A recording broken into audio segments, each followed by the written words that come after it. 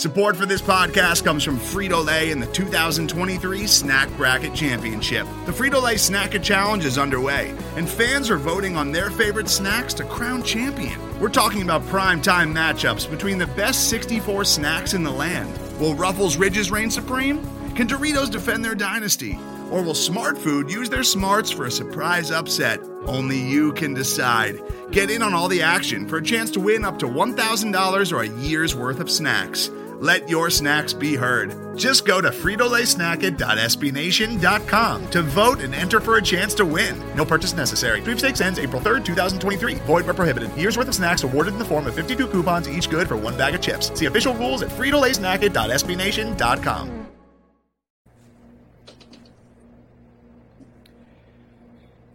All right, everybody, welcome back into the Card Chronicle podcast. It is Wednesday, March 15th. March Madness is here. We're sad. It's okay. We have a podcast to talk about all of it. Mike Rutherford here in Louisville, Kentucky.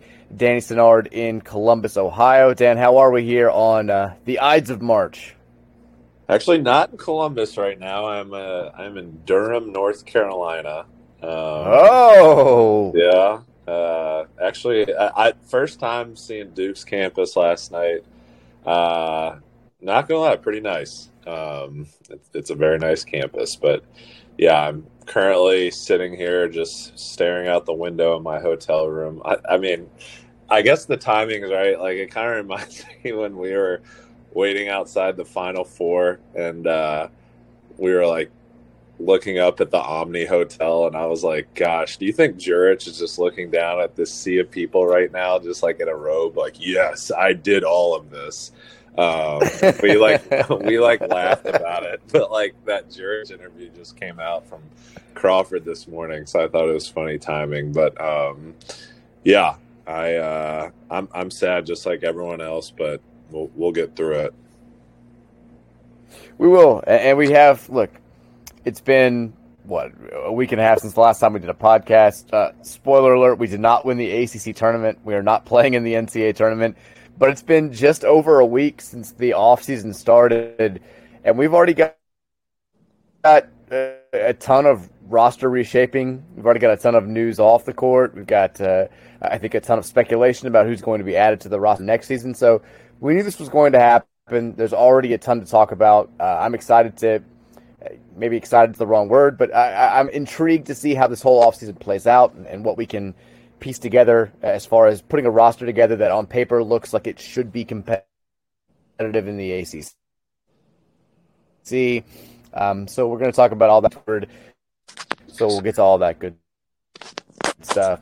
But we'll start with, I guess, what's happened in the 8 days since Louisville lost to Boston College in the ACC tournament. We've had 4 players now officially announce that they've entered the transfer portal. The 3 true freshmen, Kamari Lands, Fabio Basili, and Devin Ree. Land's probably the biggest surprise there, if there is a surprise. And then yesterday we found out officially that Sydney Curry is not going to be around again. I think Lands is probably the only one that maybe caught some people's eyes. But any sort of, I guess, sadness on your end, Dan, that we're losing these 4 guys. There's more to come. I think, by the time you listen to this podcast, we may have more guys in the transfer portal. But out of this quartet, what's your reaction? Yeah, they are just kids. With that being said, no, definitely, I'm totally fine with the roster turnover. That last game of the ACC tournament, I'm sure you guys have talked about it. It was just a flat-out disaster in every way. But, I'm not – and I'll never cheer against Louisville. I'm not saying I did that. But it was kind of like going to the dentist. It was like, Jesus, I hate doing this, but I just want to get it over and done with. And I know afterwards, things are going to be better off. We took our beating from Boston College, and now we're turning the page, and it seems like we're on the right track to improving the roster. So – I wish all those kids well, but we're Kenny's doing what needs to be done in order to improve the program. Yeah, we don't need to talk too much about the Boston College game, but I will say, 5 minutes into it, I was like, okay, we're not going to win this game. Nobody came out and looked like they cared at all.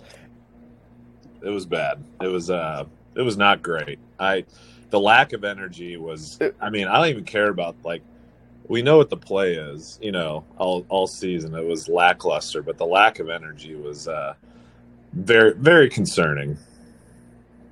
It was shocking to me. I mean, the fact that you can make up for 4 bad months in 1 week, or you can at least go out on a high note. And we came out and we could not have given a shit less. We were so ready for the season to be over, and now it is. And some of these guys are moving on.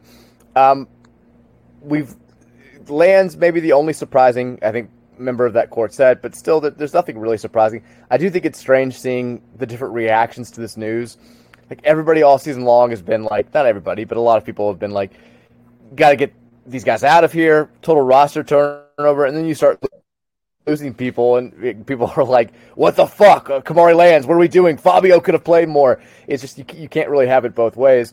I think also it was interesting. I went back and looked at the reaction from last year. Cindy Curry made his announcement that he was coming back to Louisville on March 30th. And I went back and I looked at the people who responded to my story about it, the comments on Card Chronicle, the Twitter mentions, all that stuff. It was the most celebratory piece of news for Louisville basketball in the calendar year. Everybody's going nuts about getting this guy back for another year after the way he played down the stretch. And then you look at the reactions and the mentions and the things that people said after he announced yesterday that he's entering the transfer portal, and it's get this fucking guy out of here. It's a total 180. It just goes to show how fickle people can be and how crazy this college basketball season has been. But we know that Curry's leaving. That creates a opening in the front court, and we know that one guy is going to come in and help fill that. Dennis Evans, 5-star recruit he was committed to Minnesota up until a couple of weeks ago, announced over the weekend, as a lot of people expected, that he is going to play his college basketball at Louisville. 7'1". He's I think a top 15 player according to Rivals. He's a little bit lower on some of the other scouting services. He's kind of all over the place. He is, according to everybody who does this for a living, a generational rim protector talent. He is a elite shot blocker. He's very clearly the best shot blocker in this class. He's, according to some recruiting guys, the best shot blocker that's come out in a couple of recruiting classes. I think a lot of teenage 7-footers, he's more of a work in progress on offense. He also has to put some weight on his body. But he's going to give us what we didn't have last year, which is a guy at the rim who can help you out if you get beat on the pick and roll. He gives you options on defending that high pick and roll. You can drop down if you want to, force teams to hit floaters, force teams to take challenge shots at the rim against a 7'1" dude. I don't know how much he's going to give you offensively, but this is a large step, pun intended, in the right direction. It was nice to see Kenny Payne lock this guy up. 100%. I think, obviously we all know what happened last offseason. We don't have to rehash it. Obviously Kenny has spoken out, and it seems like his hands were tied with kind of the cloud hanging over us from an allegation standpoint. So we said, let's give him a fresh offseason and see what he can do. And so far, he's checking the boxes that he needs to check. It's impossible not to be excited about this kid.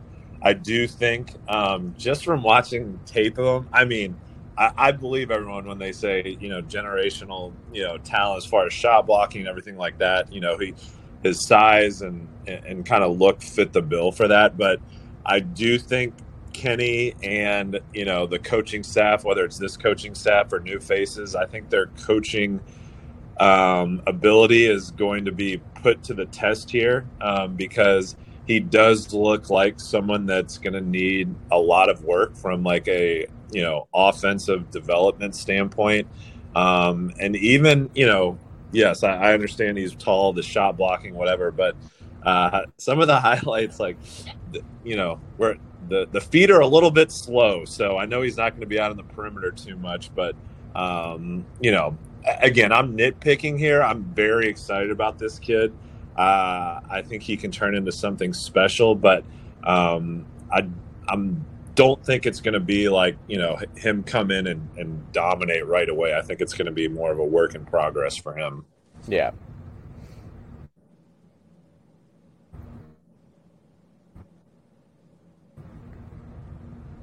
No, I'm right there with you. I think he does help you defensively off the bad game and winds up being a one and done pick. Maybe he is, but I don't see that either. Let me say too before we move on and talk about Sky Clark and Trenton Flowers and Carter Bryant and some of these other guys. Like there's a thing kind of happening where every time we get a little piece of good news, like I run into this on the radio every single day. We'll get like texters and people who are like, "Who cares? We know the coaches can't do anything with this talent. Like we need to win games. We got to see it." We all are in the same boat when it comes to this. Like all these offseason pieces of news, all these players that we're going to add to the roster, it's all exciting. But if you were upset about the fact that we won, I'll say it again, 4 fucking games last year, and you're a little bit hesitant to just, think that next season is going to be markedly better because of talent, like, I get it. I think that a lot of people are in that boat. I'm certainly in that boat. But we don't need to repeat it every single time that we have a good piece of news. Like, you don't have to just be like, we can't react to every piece of positive offseason news with, wake me up when he wins a game or wake me up when he proves he can coach. If we're going to talk about these things, we need to talk about it. I think that we're all hoping that this is going to work with Kenny Payne. I think a lot of us have reservations, understandably, after what happened in his first season. But the very least we can do, I think, is react to the news of reshaping this roster, trying to go in with an open mind. So, just when we talk about these things, understand that we're all kind of the mindset of, let's see what he can do with this talent. We'll figure it out next year. We still have some reservations, but we have to at least celebrate we can't just poo-poo everything, right? We have to at least celebrate some of the positive things. You can't say this man needs to go out there and get some talent and then be like, well, it doesn't fucking matter when he actually goes out there and gets talent. So that's I can already see this being a thing this offseason, and I get it, but it makes for boring, shitty-ass conversation if every single time we have a positive recruiting news or a positive transfer piece of news, we're like, who cares? He's not going to do anything with them anyway. Like we have to at least talk about this. So let's talk about. Go ahead. Can I talk fan base real quick? And this is on me. This isn't on you. So we were rolling there for a while, like, late 2000s, early 2010s. I mean, there was nothing that could go wrong, it seemed like, in sports. And our fan base was thriving, obviously. And, as far as being a U of L fan, I just was like, God, we are the best fan base ever. And I still believe that.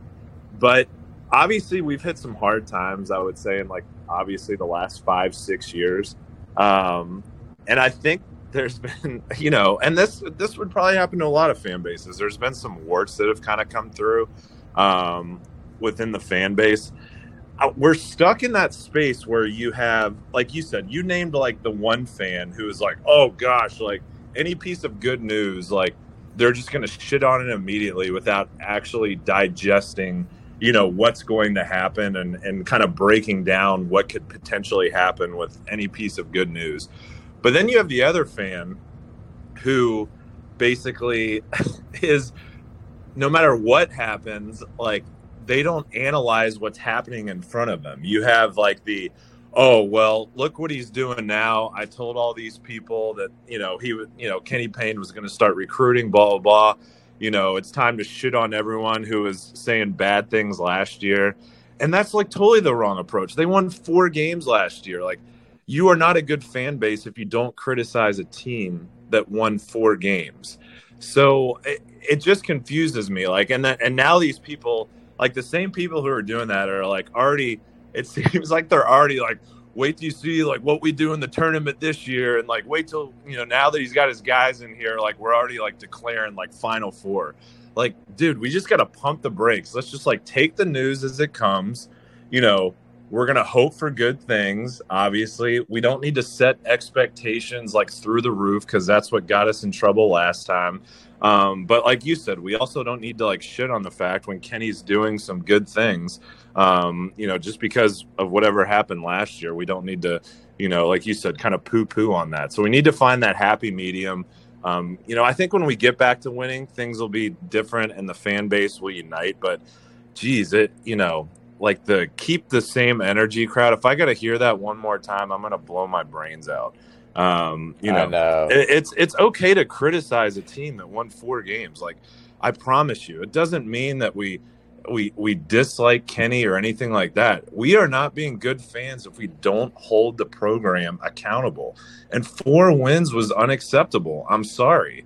And you can say, well, hey, they weren't his guys. It doesn't matter. Like, you're the leader of the program. You're getting paid millions of dollars. We are going to criticize you for 4 wins. So I don't know. I hate to see it. I think losing has a big, part in doing it, but I'm just excited to win and kind of bring the fan base back together the way it was. Yeah, I got a spoiler alert for you. This isn't changing anytime soon. Oh, I know. This is going to be the offseason. The whole offseason is going to be like these two conflicting factions just butting heads constantly until we get more results next season to react to. But I do think, to your point, there's a lack of a lesson learned situation here with a certain group within the U of L fan base. I mean, because you had that group this time a year ago is saying the only way that we can turn things around immediately is to hire Kenny Payne. He's going to get you 5-star talent right off the bat, and we'll be in the tournament next year. And then that same group during the summer is like, you don't know basketball if you think we need guards. Like, Kenny Payne's going to play like Florida State with these long guys. I mean, I got told I didn't know basketball a million times for saying that I didn't think that we were going to like be a tournament team last year, for saying that I thought we would be about the same as we were under Mike Pegues at the end of last season, a 12, 13, 14 win team. And like then it became during the season that same group that had all these sky expectations is like, you're an idiot if you thought we were just going to go to the Final Four in year one under Kenny Payne. And now they're right back where we were 12 months ago, where it's like, everything's fine, and we're going, we're rolling. Look at this guy. I told you. Like, we're thumping chests over getting some recruits when we need to see the results. We still need to. And then you have the other group that's like, nothing's good, everything's terrible. Like, wake me up when he wins a game. And we just have to all kind of, I think happy medium is the right term there, but it's not going to happen. I don't want to turn into the UK fan base and be the off-season champs every year. Like, that's the last thing, like, I want to celebrate. Like, of course we can be happy when we get a recruit, but we don't have to declare that we're back and I told you and this is how it always is. And, right. You got to play the games. Like, we still have it. I mean, we won 4 games. Like, the keep the same energy crowd. Like, where was the energy last year during the actual season where you're getting our absolute ass whipped every game? So I don't know. Like, it's tough to see. It is. I have a hard time really blaming or being mad at either side. It gets annoying, especially dealing with it pretty much every day. But at the same time, like, I recognize that all these extreme feelings are coming because people still care, which is nice. Like, I think the concern is over the group of people that have become apathetic and that have just totally checked out. Like, you see such an extreme range of emotions when it comes to this, and an extreme range of opinions when it comes to this, because everybody, I think, is so hurt by what's happened really since the fall of 2015. And because I think that we all sort of got in this groove where, like you said, in the early aughts, 2011, 12, 13, 14, we kind of just assumed that it was going to be like this forever, right? Like, we'd been good for a long time. Pitino wasn't going anywhere anytime soon. And even if he did, the program was kind of, it was too big to fail. Like, we're going to be fine. This is going to have, and to now in this position where, look, you can get excited about what Kenny Payne's doing in recruiting. There's none of us know how this is going to play out. None of us know that this is going to be okay, if you want to phrase it that. I wish I could sit here and tell you, we're going to be right back in 3-4 years. We're going to be competing for national titles. I can't guarantee that. I can't guarantee that we're not going to be the next Indiana or the next Tennessee, Nebraska football. And it's a nervous spot for all of us, and I think that's why you're seeing so many people that are so devoted to their opinions. And it's hard for me to blame anybody because I care just as much as you guys, and I've got extreme opinions as well. And I'm trying to go into this year 2 with an open mind. I think the best thing for the program is for Kenny Payne to kill it and to be the guy. But like you said, 4 wins speaks pretty loudly, and that's all we have to go off of right now. But he's doing the best that he can. I think that, look, if you're wondering, like, what's going on now, what's different, with the situation in recruiting now than 12 months ago. I do think that NIL has picked up significantly. I do think that you have a group of donors who have stepped up and who are really, really helping out this program. And I think you're already seeing the results of this. And let's talk about the next guy that we're going to discuss when it comes to potential roster additions for next season, which is Sky Clark. Sky Clark in town on his official visit yesterday, Tuesday. If you're not familiar, he was a commit to Kentucky until about this time a year ago when Severe Wheeler announced that he was coming back. Clark's a point guard, so Clark didn't want to play behind Wheeler, opens up his recruitment. He's pursued heavily by Louisville. He winds up committing to Illinois, earns the starting point guard job for the Illini this season at the beginning of the year, plays in 13 games, starts 12 of them, is very up and down, has some flashes of brilliance early in the year as they knock off UCLA and a couple of other teams. Clearly has elite level talent. He's 6'3", he can shoot it a little bit, he can get to the rim. He's very physical, but he struggled in Brad Underwood's switch everything defense, and he really struggled with turnovers. He had like a above 25% turnover rate, which is insanely high. That's not great. You also hear from Illinois fans, he was a locker room cancer. He did the wrong things. He left the program in the middle of the season.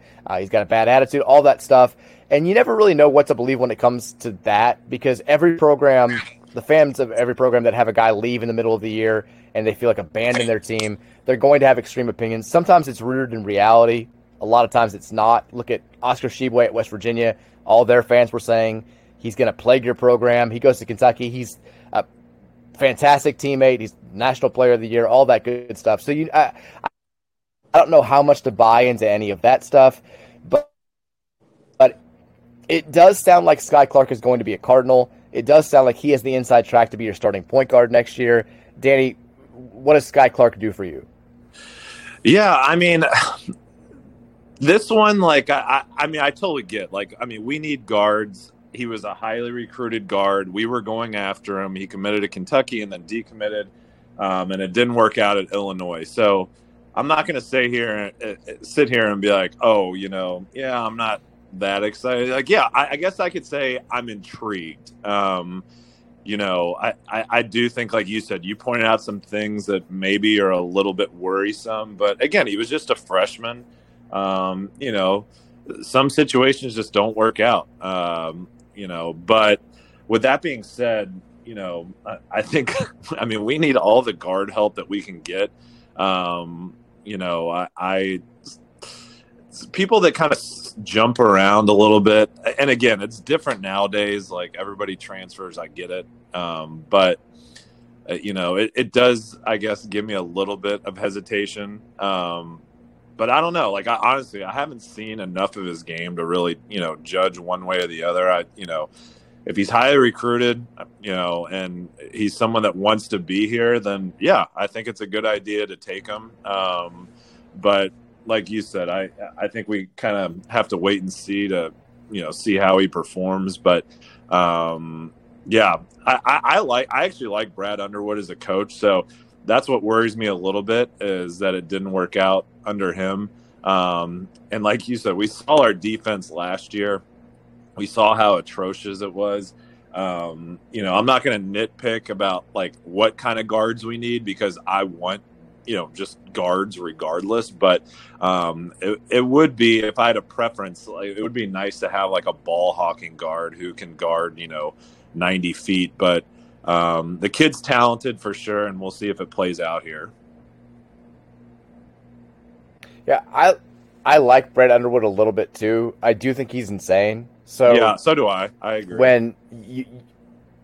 When you've got reports of like Sky Clark butted heads with Underwood, it'd be different if he had butted heads with Tony Bennett and was a cancer in the Virginia locker room and was thrown off the team or left the team in the middle of the year at a program like Virginia. When it's Illinois, I think that you're kind of like, yeah, maybe there was something to it. Maybe it wasn't entirely on his end.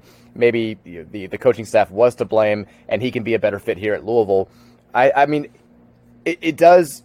I think we do have to mention Illinois got better when Sky Clark left the team. They were 9-5 when he announced that he was taking a leave on January 6th. They promptly reeled off 4 wins. They ended up becoming an NCAA tournament. They probably weren't an NCAA tournament team when Clark was there. I know they had some good wins early in the season, but they also had some nasty losses, and they weren't playing particularly well when he announced that he was going to leave. I think this is kind of like the Amani Bates situation, where to me, the potential reward outweighs the potential risk. If he comes in and he's not a great teammate, or he's careless with the ball, you can bench him, or he can go somewhere else. If he comes in and he shows that, at one point in time, John Calipari thought that this was his next big freshman point guard stud. This was the guy that he was going to hand the keys to. He thought he was that good. And he did earn the starting point guard job at a place like Illinois, which has produced some big-time guards over the last few years. So there's clearly talent there. There's clearly a high upside. It comes down to the coaching staff being able to get that out of him. And we didn't see the coaching staff get the most out of their talent in year one. Hopefully it was more about the kids than it was with the coaches. And this will be a nice case study. But like you said, we need a massive influx of talent in the backcourt. If nothing else, he provides a chance to have that more depth there. I do think that he's going to come here. It sounds like that's almost a foregone conclusion. I'm all for taking him and seeing how it works out, and I'm excited about it. I think that he has a chance to be very good. I think. Let me ask you. Can see the potential in some of those clips. Go ahead. I know I'm putting you on the spot, and you may not have an answer off the top of your head.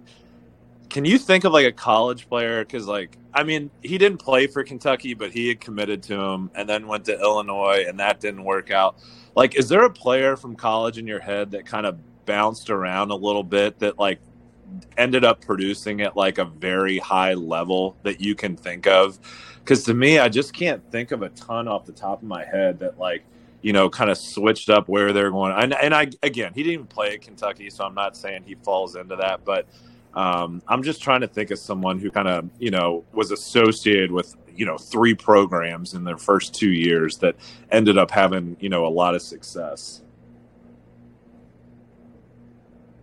Well, shit. In this day and age, it's like everybody, because everybody's leaving. You look at the rosters of all the best teams, and you've got a lot of guys that have bounced around a little bit. I think, when Baylor won the national title a couple of years ago, 4 of their 5 starters were transfers. So I think that Sheboy's a transfer who killed it at Kentucky. You've got, I think 2 of the first team All-Americans this season are transfers. I get what you're saying as far as guys that have bounced around at multiple different programs. That wouldn't be Sky Clark. He would just be moving one time. But Kendrick Davis from Memphis is a guy who was good at SMU for a few years and now has really stepped up and been fantastic for them. I think about him off the top of my head. I think it can happen. I think that in this day and age, it wouldn't be a shock to me to see him come in and be a really good player and put to bed any of the talk about him being a locker room cancer or whatever you want to say. But I understand the reservations. I'll say one thing real quick. Maybe he was the problem. We just don't know. We won't know until the season starts. It does seem like Kenny has made a direct point that we are trying to go big, just from who he's recruiting, the Flowers kid, this kid, Dennis. So it does seem like he wants a very long team on the court, from everything that I'm seeing from a recruiting standpoint. Yeah, he's gone after big guards so far. We've seen that. Sky Clark is, he's 6'3", but he's brawny, he's physical. I think he can guard. If he gets switched on to a bigger player, he can guard that player effectively. And then we're going after a lot of wings. There's no question about that. And we'll talk about 2 of them now. Trenton Flowers, you mentioned, who is a 2024 kid. He's the guy that we've really prioritized for a while now. He's going to announce his college decision Friday at 5:30. At this point, I'd be surprised if it's not Louisville. It certainly sounds like all the momentum is headed in that direction. There's some talk that he could potentially reclassify and be a member of next year's team, which would be great. I think that he could significantly help you out there. And then there's also Carter Bryant, 5-star kid from the 2024 class, who announced earlier this week, I guess technically his father announced this week, that he's down to 2 schools, Louisville and Arizona. And he is, he's a bona fide 5-star. There's no, he's 5-star on Rivals, but a 4-star on 24/7. He's a top 5 overall player in this class, coming out of California. He is a fantastic talent. He's a legit one-and-done threat. If you can land him, all of a sudden, I think you start really feeling good about the momentum that's going on in recruiting. But I do think you get Flowers. I do think you get Clark. I think when Bryant does commit, it's going to wind up being to us. At least that's the way it seems right now. Dan, there's some real positive momentum out there. Right. He again, if nothing else, Kenny Payne is doing what we asked him to do, which was give us a tangible piece of evidence, something to point to and say, this is why I feel optimistic about the future. It's happening on the recruiting trail now. 100%. And like, we have to, like, if we're going to shit on him for losing those games last year and him not recruiting, like, we totally have to give him his flowers for producing when now he says, hey, the cloud's off, you know, the recruiting allegations are done and I'm able to do what I'm capable of doing. And he's showing us right now.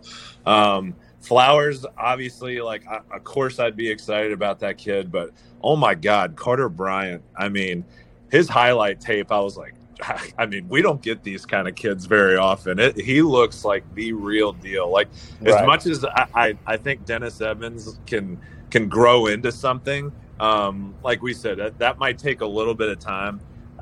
Carter Bryant, I mean, this kid looks like a bona fide stud from his high school tape. So if we're able to land him, I mean, that's just a test. Again, that's a testament to Kenny and his relationships. And I think that's one of the reasons Josh really wanted him here. The fact that we won 4 games and these are the type of kids that A, are committing, and B, that we're in play for. You know, I'd say right now they are proving themselves right. You know, as far as all the talk about them not being able to recruit last year, I'd say that's a bona fide argument that they have, you know, after seeing what they're doing right now. Yeah, I'm definitely excited about what's happening. My big concern right now, this is the scenario that scares me right now, is that we reshape the roster. We bring in the other name that we haven't mentioned yet is there's a lot of buzz about Davion McKnight, the Western Kentucky transfer, who I think a lot of people expect to join Louisville at some point in the near future. So you're looking at a roster right now. We know that, I don't say we know, but J.D. Traynor has been tweeting out like pictures of him in Louisville stuff. I think he's coming back. I feel good about Mike James coming back. I think Emmanuel Okorafor is coming back. That's 3 guys. I think Brandon Huntley-Hatfield probably comes back. I'm not sure there. And I think that's probably it. So you got 4 guys there. You're bringing in Curtis Williams. You're bringing in Caleb Glenn. You're bringing in Karan Davis. Can't forget about Karan Davis. You're bringing in Dennis Evans now. You're bringing in potentially Trenton Flowers as a reclass. That still leaves you with 4 spots. If we're saying that Davion McKnight's going to get one of them, that's 10. You still, I think, if you're going to be NCAA tournament good next year, which is where I think the bar should be for year 2 of a coach at Louisville, you're going to have to get some big-time not grad transfer, but immediately eligible transfer guards. Like, that's the way of the world. Every team that is competing at the highest level of college basketball right now has gone out and bettered themselves in the portal the offseason. You've got to find guys who immediately can come in and who have college experience, who can put the ball in the bucket, and who can handle it a little bit. We've got to bolster the backcourt. And my concern is if we don't do that well enough, you're going to have a year next year where you're better. It's impossible to be worse, don't get me wrong. But you win, like, I don't know, 15 games. We go 15-16. We never really flirt with making the tournament. And everybody's like, well, it's 11 games better than last year, and look at 2024 class and all this stuff. And we're still kind of unsure if this guy can really coach, if this guy can win a national title. Because again, that should be the goal. Like, I don't want to be in limbo. If we're gonna be kind of bad next year, just be really bad and let's, have our answer. Or if we're going to be really good, that's the best case scenario. Go to the tournament next year, have some even bigger talent waiting in the wings, bring some guys back from that roster. But my concern is that we're just playing this sort of Scott Satterfield limbo game. Exactly. It's like, do we just hang on for the recruits? Yeah, you literally took the words out of my mouth. I was like, we're in the Scott Satterfield zone, potentially. But no, I mean, obviously we've seen it. Transfers are a must. You know, it's hard to – I mean, it really is. Like, I mean, there was not a lot of impact freshmen this year. You know, it's hard to make that jump from high school to college nowadays because you have kids that are transferring all over the place, but they're sticking around longer in college than they did before. And it's just harder to make that transition from being a senior in high school to being an impact freshman. So I think transfers are crucial.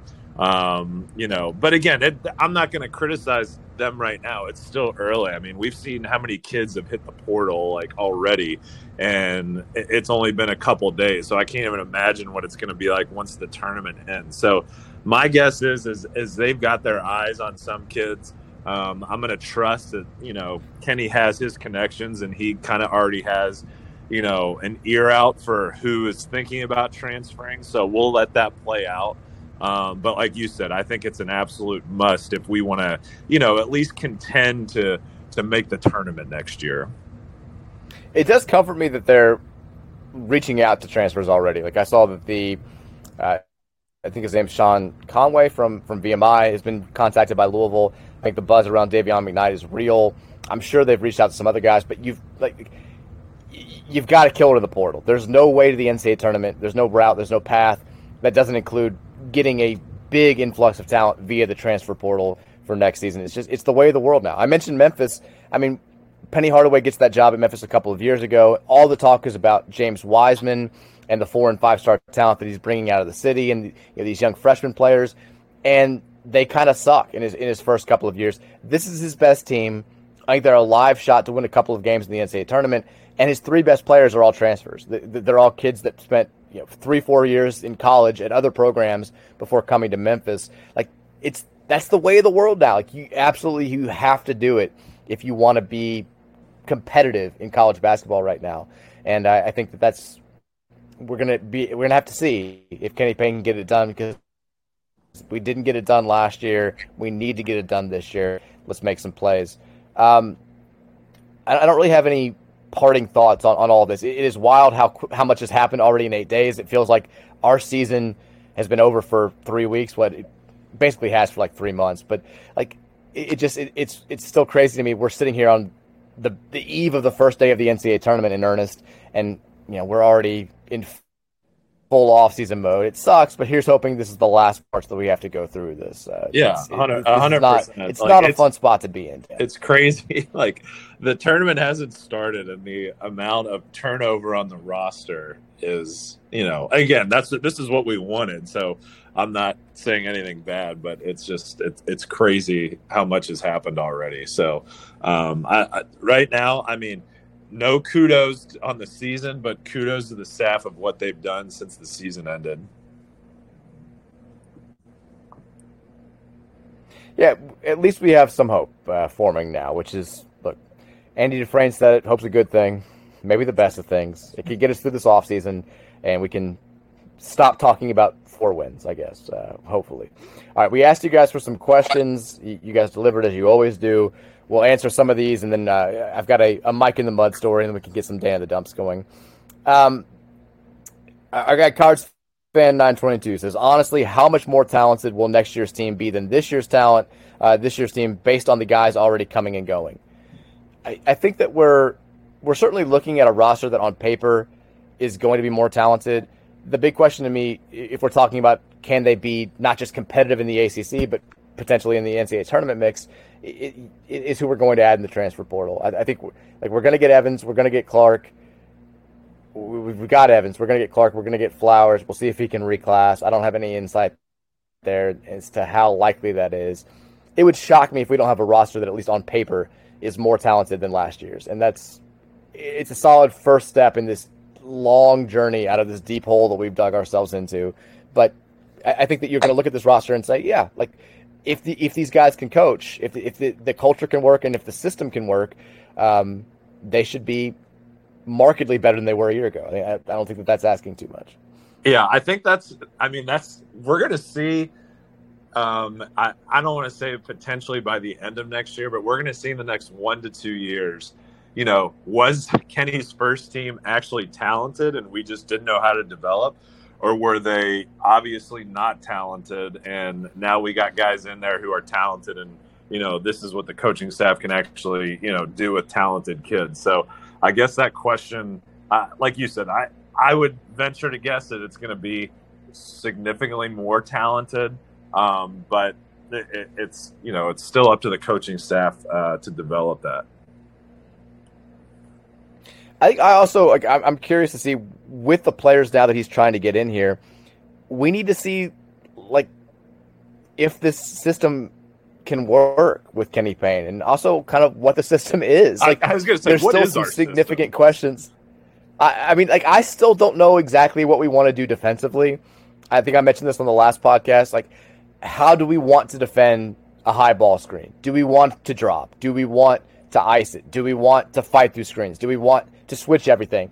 We did not defend anything consistently last season, and I still don't really know what Kenny Payne's defensive identity is, and that's all we know is that in his first year, we had one of the worst defensive teams in the history of major conference college basketball, and getting Evans, getting some more athletic players, getting some guys who should be better defenders, should at the very least give us an insight as to how Payne wants to play, because we watched 32 games this season, and I still don't really know what his identity is, what we're trying to do on defense and offense. And if nothing else, next season is going to show us that. So that is one thing that I was very disappointed in the first year under Kenny, and I'm not comparing him to Rick or anything like that, but Rick, you knew immediately, yes, we didn't make the tournament, but you knew his style. He's going to dog the guards up and down the court for 40 minutes. He's going to switch defenses, things of that nature. Chris Mack, whether you like it or not, he had the pack line. You obviously knew that he had an identity and a way that he wanted to play. Like you said, we went a whole year under Kenny, and I still don't know. I'm like, so what's the plan here? Are we going to play zone next year? I have no idea. So, I'm not saying that he has to put his foot down and be like, this is the only way we're going to play. I just want to kind of, hopefully by a couple games into the season, for this team to have some sort of identity and for kids to have a role. And for them to know their role versus last year where it was helter-skelter the entire year. Yeah, same. I think we still have some of the same questions that we had this time 12 months ago, and that shouldn't be the case, but we'll start to get those answers next season. And if we don't, then, look, it's going to be a 2-year tenure here. There's no question about it. Robert says, will the state gambling bill ever pass, or will the Senate Republicans continue to screw the state over? I think that as we say this, I believe I've seen that the sports gambling bill did pass out of the committee in Senate, and now if it passes today in the full Senate, it'll become legal. So the answer to the question is yes. Eventually it's going to pass, whether it's today or sometime down the line, which is great. We're eventually going to get with the times and get out of the Stone Ages and into the sports gambling world, which is a great thing. I mean, you look around the other states, which I think every single surrounding state but one has legalized sports gambling, and you see the numbers of money that they're pulling in. And Kentucky not exactly flush with cash these days, so maybe it's time to start getting some of that sweet gambling money. Who knows? Maybe some weed money at some point. But I'll tell you, it's going to happen. I'll tell you who's donating to that fund. Me. It has not been a nice start to the Ohio legal gambling season. L. Ellis, over under 16.5. I took the over. He landed on 16 points. I was not thrilled about that. And then whatever money I had left in my account, I took Xavier +2 in the Big East Championship against Marquette, and I looked up and they were down 26-6. So, that's what I have. That's what I have going for me. So, enjoy it, Kentucky. It's a fun ride. Oh boy. Keys Norden says, what's the more troubling fact? The football team won more than twice as many games as the basketball team, or that we lost to every ACC team by 10 or more, or that we haven't beaten DePaul this decade? Well, first of all, the football team won exactly twice as many games, so it wasn't more than. Let's give some respect to the 2022-2023 cards. Not beating DePaul this decade is embarrassing for sure. I think we've only played them that one time. I'll go with losing to every ACC team by 10 plus, because we won 2 conference games, but we also lost to both those teams but by 10 plus. I was concerned, Dan, for a while there that we were going to get every coach who lost to us this season fired. Stansberry got the axe at Western. Pastner, our prince, is gone at Georgia Tech. But Clemson announced on Monday they're keeping Brad Brownell, so it doesn't matter. Like we at least one coach that we beat has another year. I was surprised. First off, I agree with your answer, but I was surprised when I saw that the tweet was put out that Brownell was staying. Like, Clemson fans are like, "Oh, I really like this guy. I think he can coach. Like, he just has trouble recruiting." I was like, hey, if he wants to stick around, that's fine with me. I don't mind him being there. It's like the one program that, as bad as we are, I still never fear. They're I mean, for them not to get into the tournament after kind of the way they started the season, that would be tough after kind of the tenure he's had for a program to keep him around. But I guess they still believe in him. Look, they're the first ACC team in conference history to have a winning percentage above 700 and get left out of the tournament. And they're the first ACC team ever to get a double bye in the conference tournament and get left out of the NCAA tournament. We did that. That's all us. We beat them by 10. We kept them out of the NCAA tournament. If nothing else, that was our impact on the sport this year. We fucked Clemson over, so suck our dicks, Clemson. We own you. We did this. Look at us. We did this to you. Did we said that when we played the first time? Me and you both were like, all right, yeah, like we lost at Clemson by 12, and we both were like, I don't care. This team still sucks. And hey, it's nice to be right. Yeah. Travis Wimset says, on the morning of October 30th, would 28-4 or 4-28 have been a more believable upcoming regular season record? That's a good question. I know that I said on this podcast that I thought that we were going to be like 12, 13, 14 wins, like good this year. I thought we were going to finish in the bottom 5 of the ACC. People were very upset with that prediction. So I guess I should think that I was more along the 4-28 lines. But I think I'm trying to put myself in that October 30th mindset. I think I would have leaned towards 28-4. I think I would have hoped that Kenny Payne was just a savant and he was the next big thing in coaching, and I was undervaluing our talent and this was all Chris Mack's fault. I think I would have leaned 28-4, but man, it would have been tough. I did not think last season was going to go well, but I certainly didn't think that it was going to be 4-28 bad. I still can't really wrap my mind around the fact that we just watched Louisville win 4 games in 4 months. It's like, what date was Louisville Madness? Do we have the exact date on that? I think when I saw the dunk contest, I was like, maybe we don't have a ton of talent here. But yeah, I don't know. That is a good question. I'm not patting myself on the back by saying this, but I would probably lean towards 4-28 more than 28-4. I don't know, just from the way the roster was constructed. But still, I mean, that's I would never imagine, in a million years would have thought 4-28. I don't think we talked enough about how Brandon Huntley Hadfield not clearing Jack Harlow and winning the dunk contest was a sign of things to come. He just dunked on him. He didn't dunk over him. Yeah, I mean, I don't know. As much as we have some cleaning up in the recruiting trail and on the court next season, I think we got to kind of, clean. And it's a well-run event.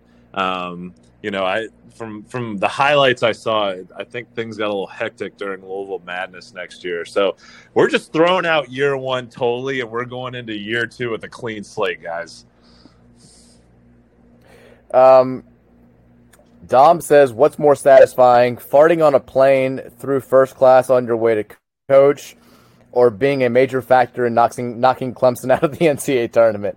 I'll go with knocking Clemson out of the NCAA tournament. Great question. I mean, we only get the best questions here on the pod, but yeah, I'll agree with you. I'll say knocking Clemson out. That always feels good. Let's see. Brian Norris says, if you could bring back any Louisville restaurant that shut down, which one would it be and why? Give me the Westport Road Gaddy Land. I love it. I miss it. Oh, what an answer. That's such a good answer. God, do you remember Flaky Jake's? No. It was like on Hurstburn Lane where like Skyline is now.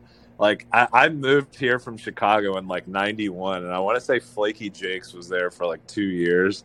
Dude, that place was dynamite. I don't know what happened to that place. I'm gonna have to give it a Google search, but yeah, I mean, Gaddytown on Westport, that would be tough to top. But yeah, if I'm going for a different answer, give me Flaky Jake's. Oh, Flaky Jakes. Who could forget Flaky Jakes? Cards Forever says, what's the best behind-the-scenes Rick Pitino story that you know? I don't think I can tell any of them. Maybe it's either the Derek character story or the Earl Clark first practice. I'll tell the Earl Clark one because it's shorter. But apparently at Earl Clark's first practice, they were doing like a box out drill. And he was refusing to block out. Like he wasn't listening to anything that the coaches were saying. He was just like doing his own thing. And like Pitino finally just got in his ass and was like, what the fuck are you doing? And he was like, in his Earl voice, E5 ain't got to box out. E5 just skies over his man to get the rebound. And Rick was like, okay, Earl. He's like, okay, E5. If you talk to Earl, let Earl know that he needs to fucking box out or he's going to be on the bench for this entire fucking season. Okay, E5, do you got that? Like, just straight shitting on him. It was a wonderful story. There were lots of great Earl Clark stories from that year, but that one, that's a great Pitino story for sure. Let's see. Keaton says, scale of 1 to 10, how confident are you that Sky Clark commits? A 9. I think that it's basically a done deal at this point. Jab Crawford says, my biggest problem with our team this year wasn't the lack of a true point guard and poor roster construction, but the incredibly poor effort level that we played with all season. Will getting new players alone fix that issue? One, I totally agree with you. I think that was my biggest concern and my biggest issue as well. Two, if it doesn't, then we're not going to get a third year of Kenny Payne. Agree, Dan? Yeah, I mean, that's the $1 million question that I think all the fan base has. Like, was it the kids or was it the lack of motivation from the staff? So it was obvious the effort level wasn't where it needed to be. But, you know, we'll see in year 2 if it was a product of coaching or if it was a product of, you know, just the kids being checked out. All right. Zach Fisher asked, does a team of Ellis, Anton Gill, Angel Nunez, Josh Chichester, and Motts, coached by Scott Satterfield, win more than 4 games? I mean, I'm almost afraid to answer that.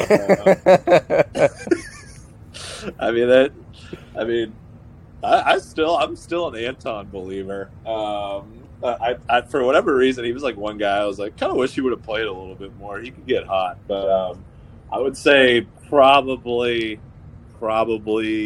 the under there. But I think it would be closer than the experts think. I'm going with no. I don't think it happens, but too short of a bench. Our guy Chris Hatfield says, who would win a game of horse between Tyquan Dean and Jerry Smith?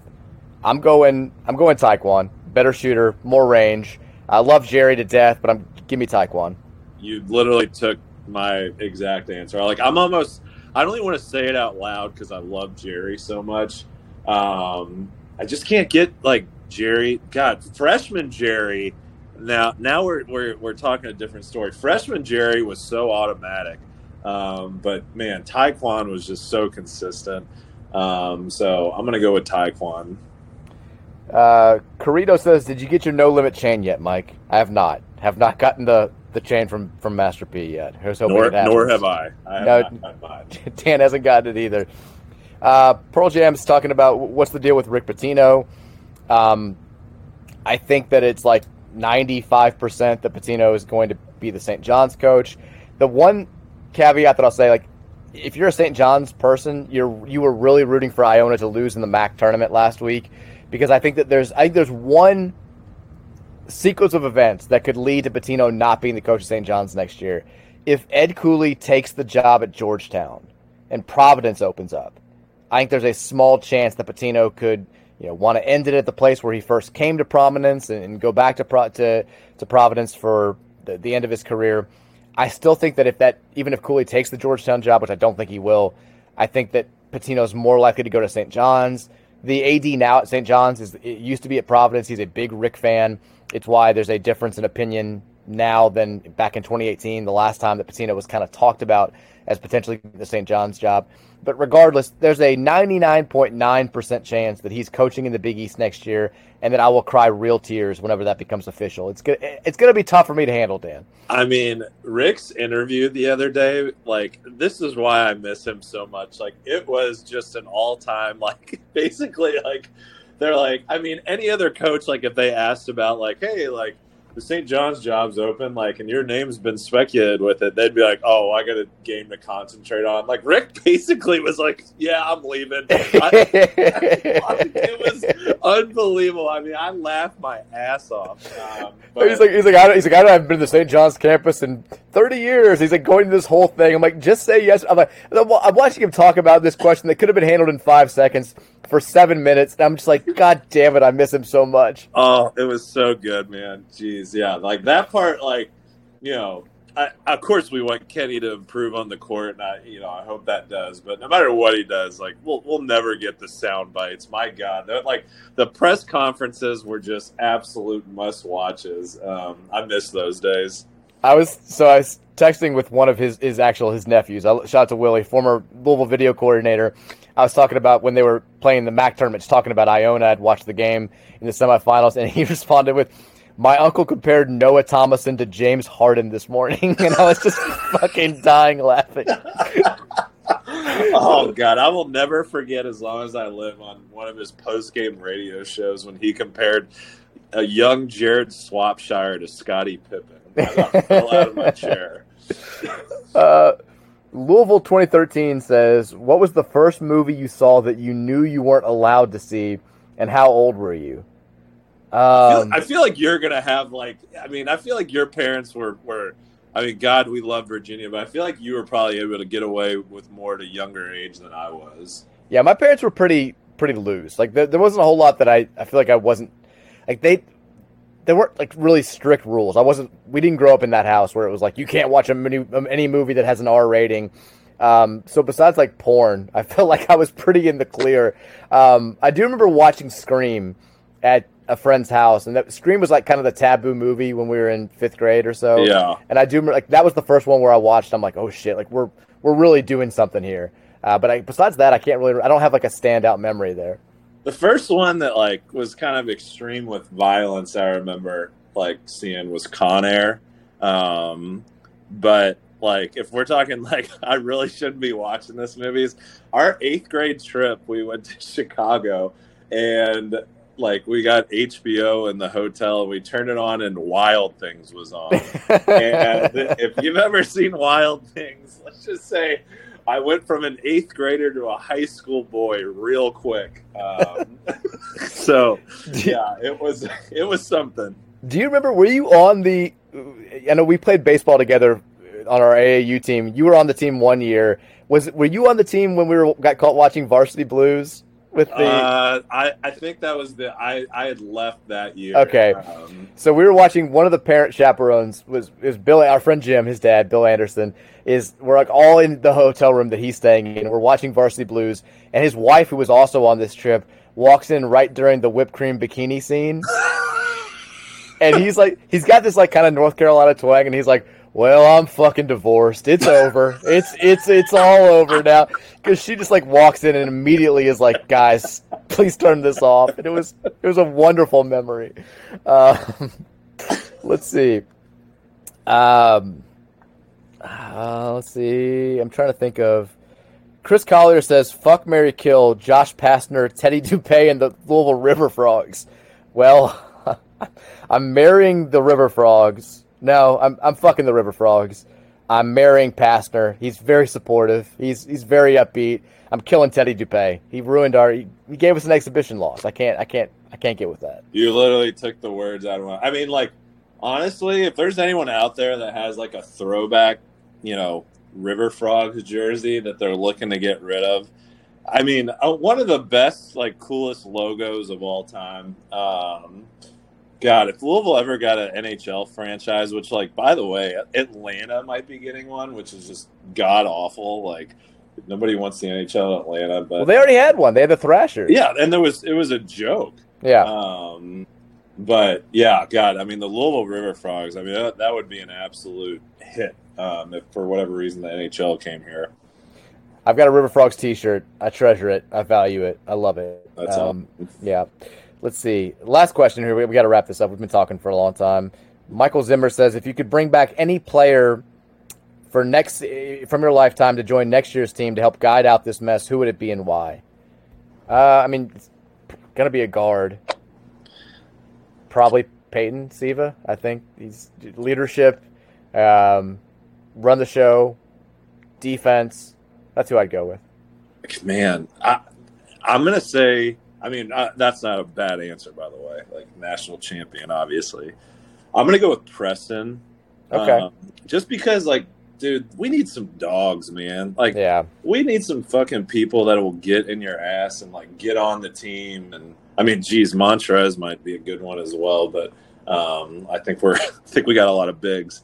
But, yeah, Preston for me, I just loved everything about him. And I think he would do wonders for this team. I can see that. I like that answer. It has been, I think I mentioned this on a previous podcast, where you're seeing a lot of, former players are voicing their support for the program, and they're kind of getting mad at people who are being critical.